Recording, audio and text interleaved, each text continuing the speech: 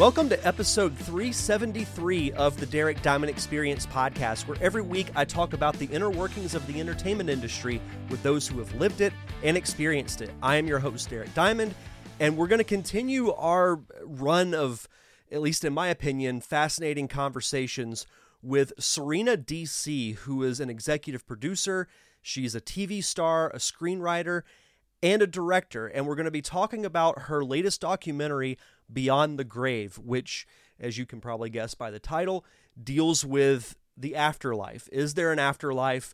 And it happens to also deal with coping with death. And, you know, I mentioned this in the conversation that I'm one that believes that everyone grieves in their own way, and there are those that believe in an afterlife from a religious standpoint.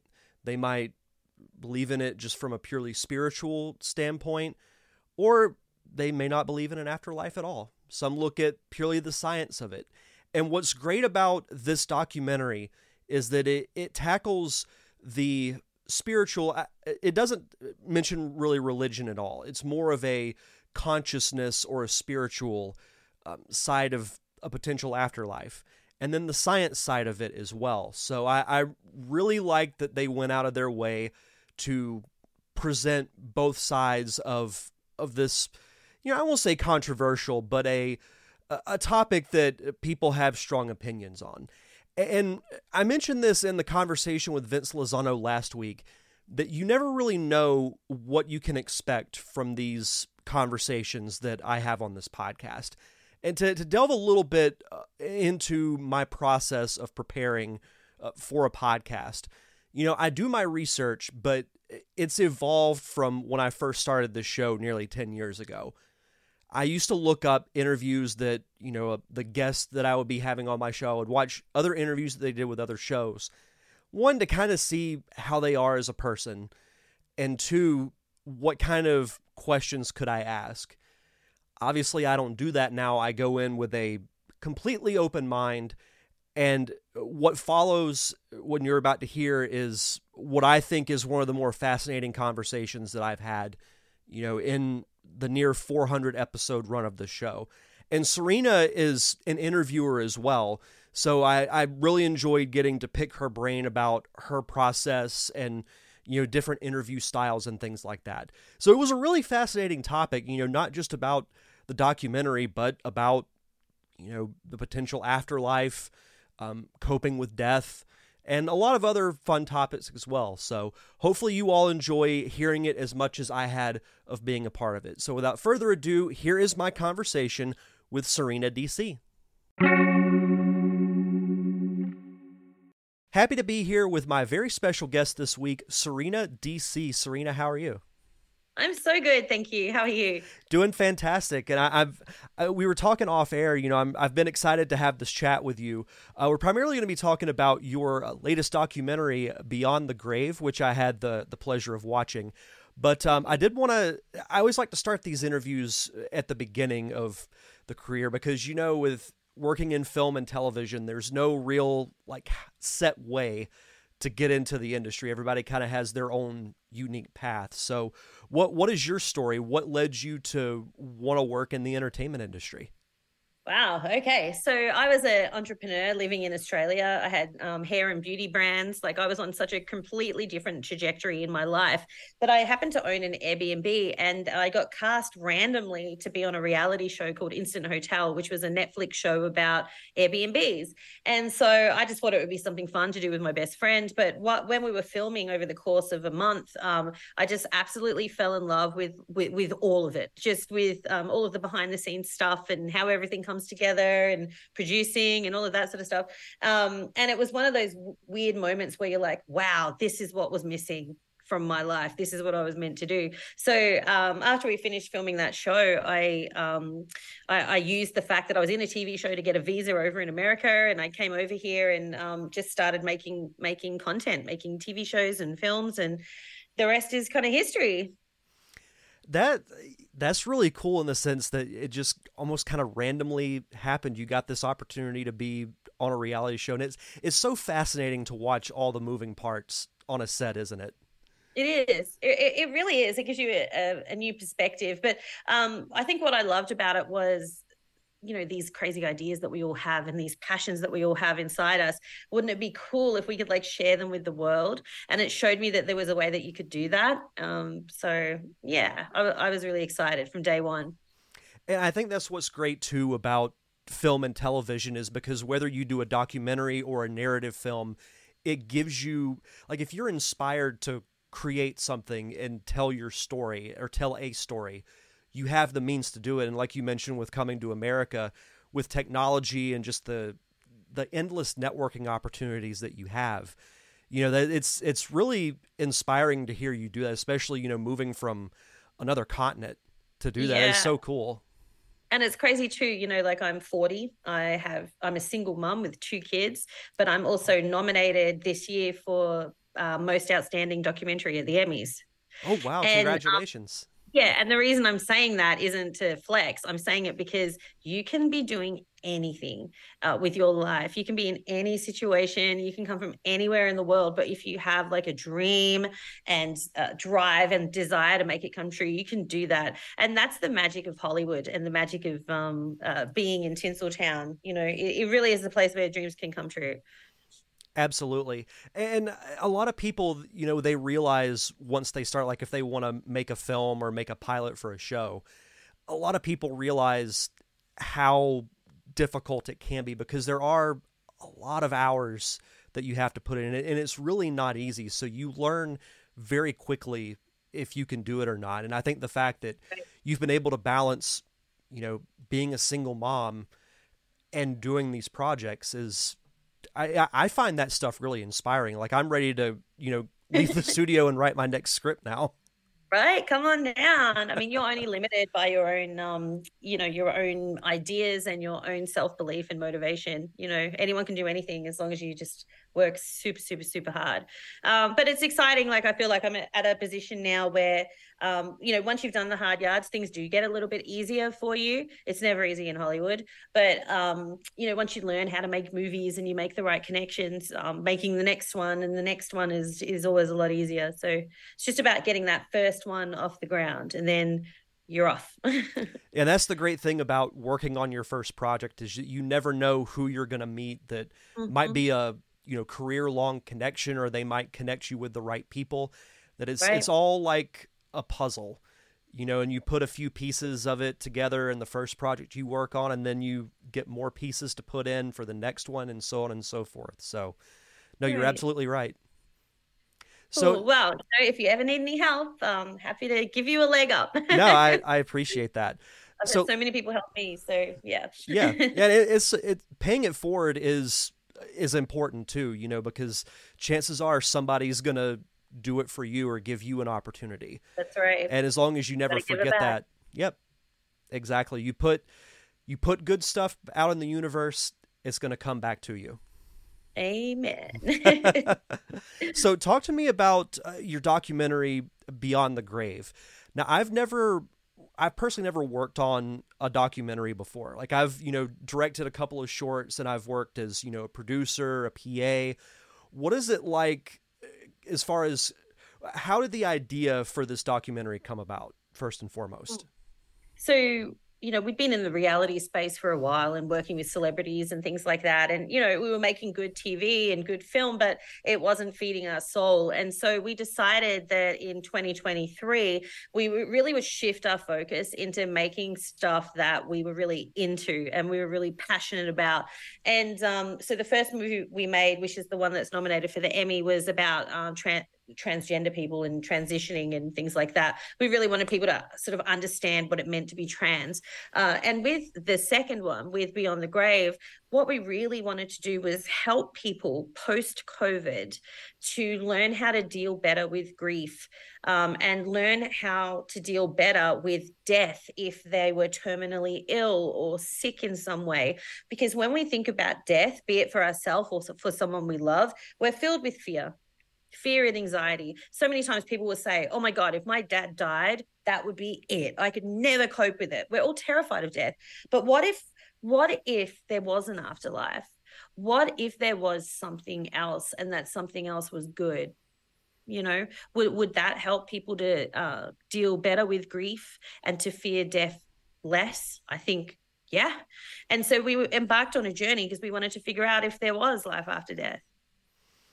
And that's what's fascinating about it too, is because, we've all had those conversations, of people that believe in an afterlife, that may not. They think when you die, it's done. But that's what's great about it too, is that like it really makes you think, okay, well maybe there is, or maybe there isn't. But I think really what it boils down to is that we all deal with grief in our own way. And I think that's a big message that I got through watching it. And what I liked a lot about it too, and I don't want to give away too many spoilers, but I will say that I liked that you guys presented it from the, I don't want to say religious, but almost the spiritual or the conscious side of it, as well as dealing with the science behind it too. So you really get both viewpoints that tells a cohesive story. Well, that was really important to us because, my team is very multicultural, and we have people that are Catholic, people that are atheist, people that are Buddhist. And so I didn't want religion to play a part in this. I wanted to, this is what we decided to do. We wanted to look at every different way that we could explore death. Instead of just one angle, we wanted to look at it all. So with near-death experiences, these are people that say that they have died and come back. Then we had a medium that says she can talk to the dead. Then we had a haunted house where dead people allegedly float around, and then we looked at the scientific perspective of that there is no consciousness and that when we die, we die. We wanted to look at every single aspect and see if somehow we could tie it all together, if there was some common denominator in there that would give us that aha moment, that moment of, right, that's what's going on. Mentioning the medium, there's a moment in the documentary, and I hope I don't get his name wrong, but is it Miko? Yeah, Miko. So Miko's our cinematographer. He's amazing. Yeah, when she starts talking with him, and you can see him start to tear up. It's just that hit me like right in the heart. Yeah. Oh. It's interesting because, that moment was actually a really long moment. We had like a group of people there that were watching, and there was not a dry eye in that room. Like when we hit cut, everyone was like, it was just so much, and even with my reading as well, like the things that she knew, she couldn't have known. And it wasn't one of those situations where she said, there's a woman that you're close to. It was like, this is her name. This is who she was in your life. This is her kids' names. And it was like, what? So that impressed me. I mean, I've seen mediums before, but this woman, I don't know. I don't know how she knew what she knew. It was incredible. Yeah. Yeah, I can just imagine the raw emotion that was in that room when that happened. Our team are very close as well. We've been working together for several years, and we're like a family. And so it was just so beautiful, like for Miko to have that moment. He's really grieved the death of his cousin. Like his grief is so profound. He has all of, the markings of like guilt and shame and I wish I did this and I wish I did that. And it really healed him. Like it was I saw a significant shift in him after that moment, which was really cool.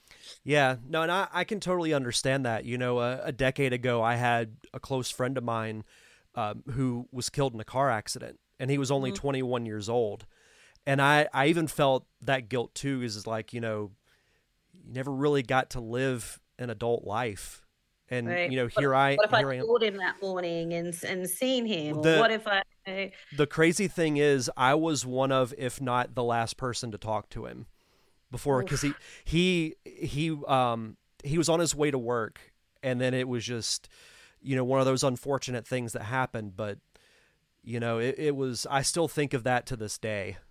And have you ever seen a medium yourself, or have you ever had any paranormal experiences yourself? I have not, no. I don't discount it or disbelieve in it. I'm the type of person that's open to anything, which is why with the documentary, I went in with a completely open mind. Right.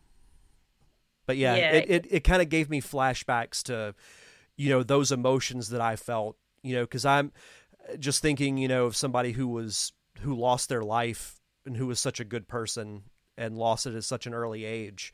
I felt guilty getting to live through my experiences and thinking, that he didn't.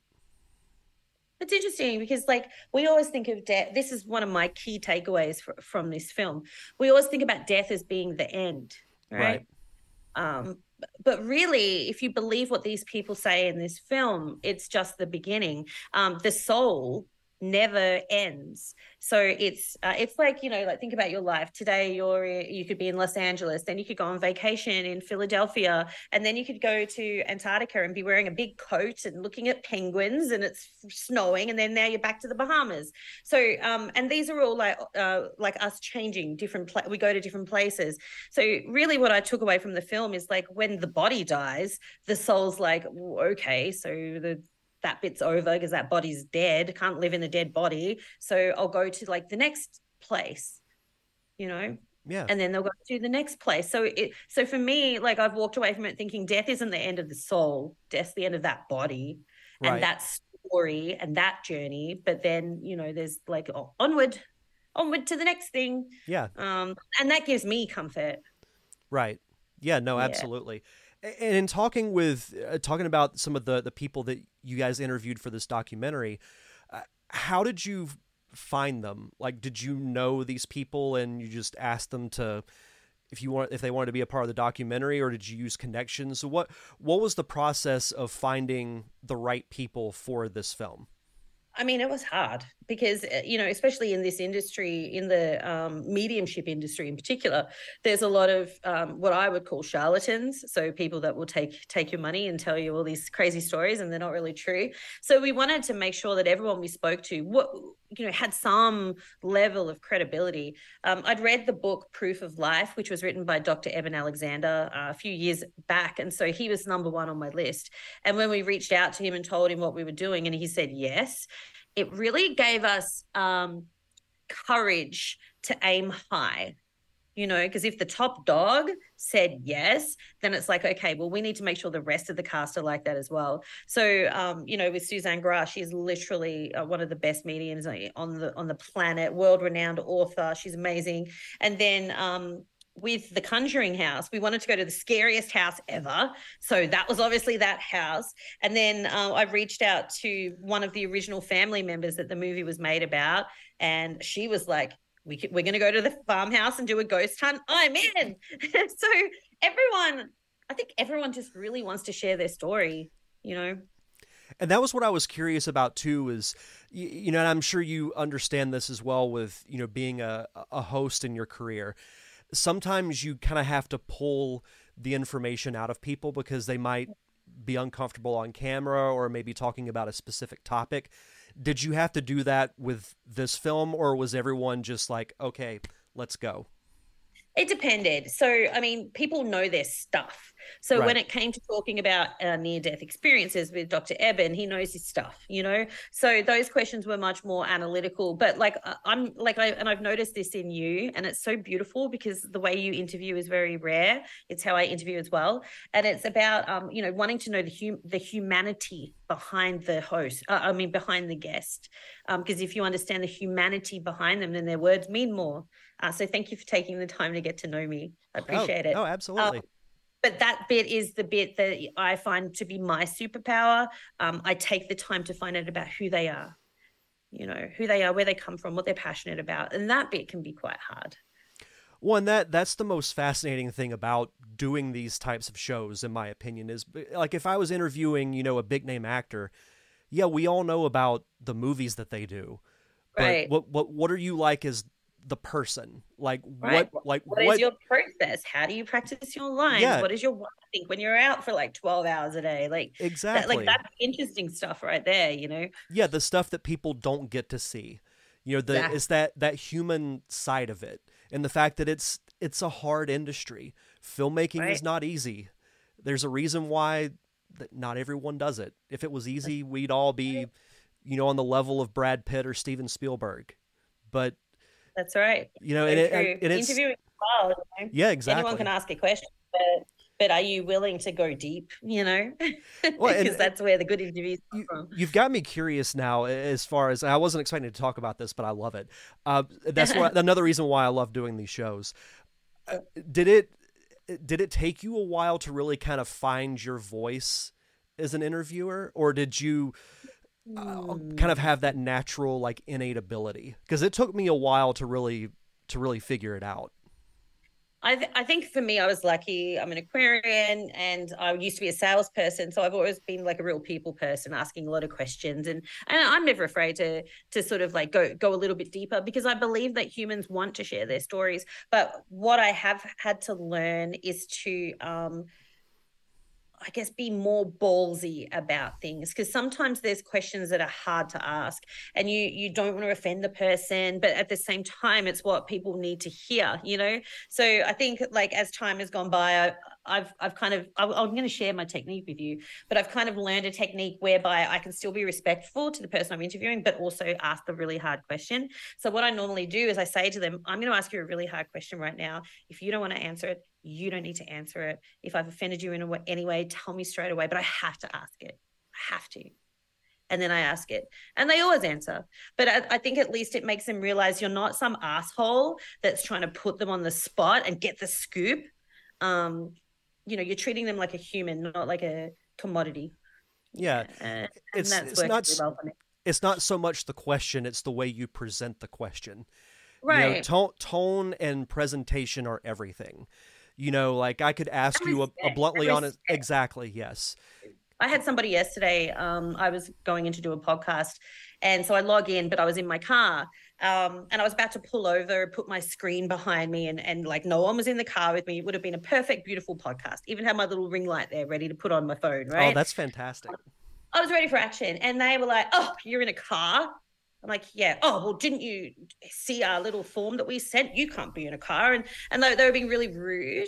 And I was just like, wow, at what point did you start being rude to guests that are appearing on your show for free? Like, who are you? And they wanted to reappoint today. And I was like, no, I'll be okay. Because it was just like, wow. There was no exchange of energy. It was just all force. I want my interview to be perfect. Like, yeah, there's no such thing. I've done almost 400 of these, and there's never a perfect interview. But yeah. It doesn't matter the setting. It's the conversation that, like, you as the interviewer, like, you can kind of control how the conversation's going to go. And if you come in, guns blazing, saying, "Oh, well, this isn't what I want," then that's right. It ain't going to happen. No, and so I mean, no, you made the right decision. You're only as good as the relationships that you keep and the energy you put out there. And I was just like, nope, I don't need to sell my soul for you, lady. I hope you enjoyed the film. Yeah. Thanks for watching. Right. So you kind of alluded to this earlier, but I did want to ask, because I've had the chance to interview a few other documentary filmmakers, and the thing that they all have in common, and that you've mentioned as well, the story that they're telling is one that they really want to tell, that they're very passionate about. And a lot of times those stories will have an emotional impact on the creators of the story. So right. What kind of emotional impact did this have on you? So it was less for me. I think it was more for Miko, because with Miko, it was so strange. Like, as he was editing the film, his aunt, who he was really close to, passed away, and his grandfather, whilst he was editing the film. And oh, wow. And his family were never a family that had any tools to deal with grief. They were just like a normal family. When someone dies, it's, oh my God, it's the end of the world, worst thing ever. And he became this mentor, this unlikely mentor for his family. And he had all this knowledge he never had before. He knew nothing about anything. And he was able to, like, really hold space for these people and be there for them and be their rock. And he would call me at night and just be like, Serena, I'm just so grateful we did this, because and it was just so beautiful, like that kind of, that he was able to have that and be there for those people, because you don't know till you know. Yeah, exactly. And I mean, that's one of the most important things of life, is to be there for each other in tough times. And if it takes learning it through editing a documentary or whatever the case may be, that's That's amazing stuff. You never know what you're going to take away from whatever project you work on, whether it's a narrative, reality show, or a documentary. And that's well, why even this, like, I have these weird moments where like people will be like, oh, my uncle's about to die, and I'll be like, watch the documentary. I'm going to send it to you now. Watch it. And also, a lot of the interviews I've done, people on the interviews have been like, you have no idea how much this has helped me. I didn't know that was what the outcome was going to be. I thought people would watch it and be like, huh, interesting, good perspective. But that's not exactly what. One sec, I'm just doing a podcast. I'm nearly done, but that's really not what happened. People walked away changed. So you can't, as a filmmaker, you can't ask for anything more than that. Absolutely.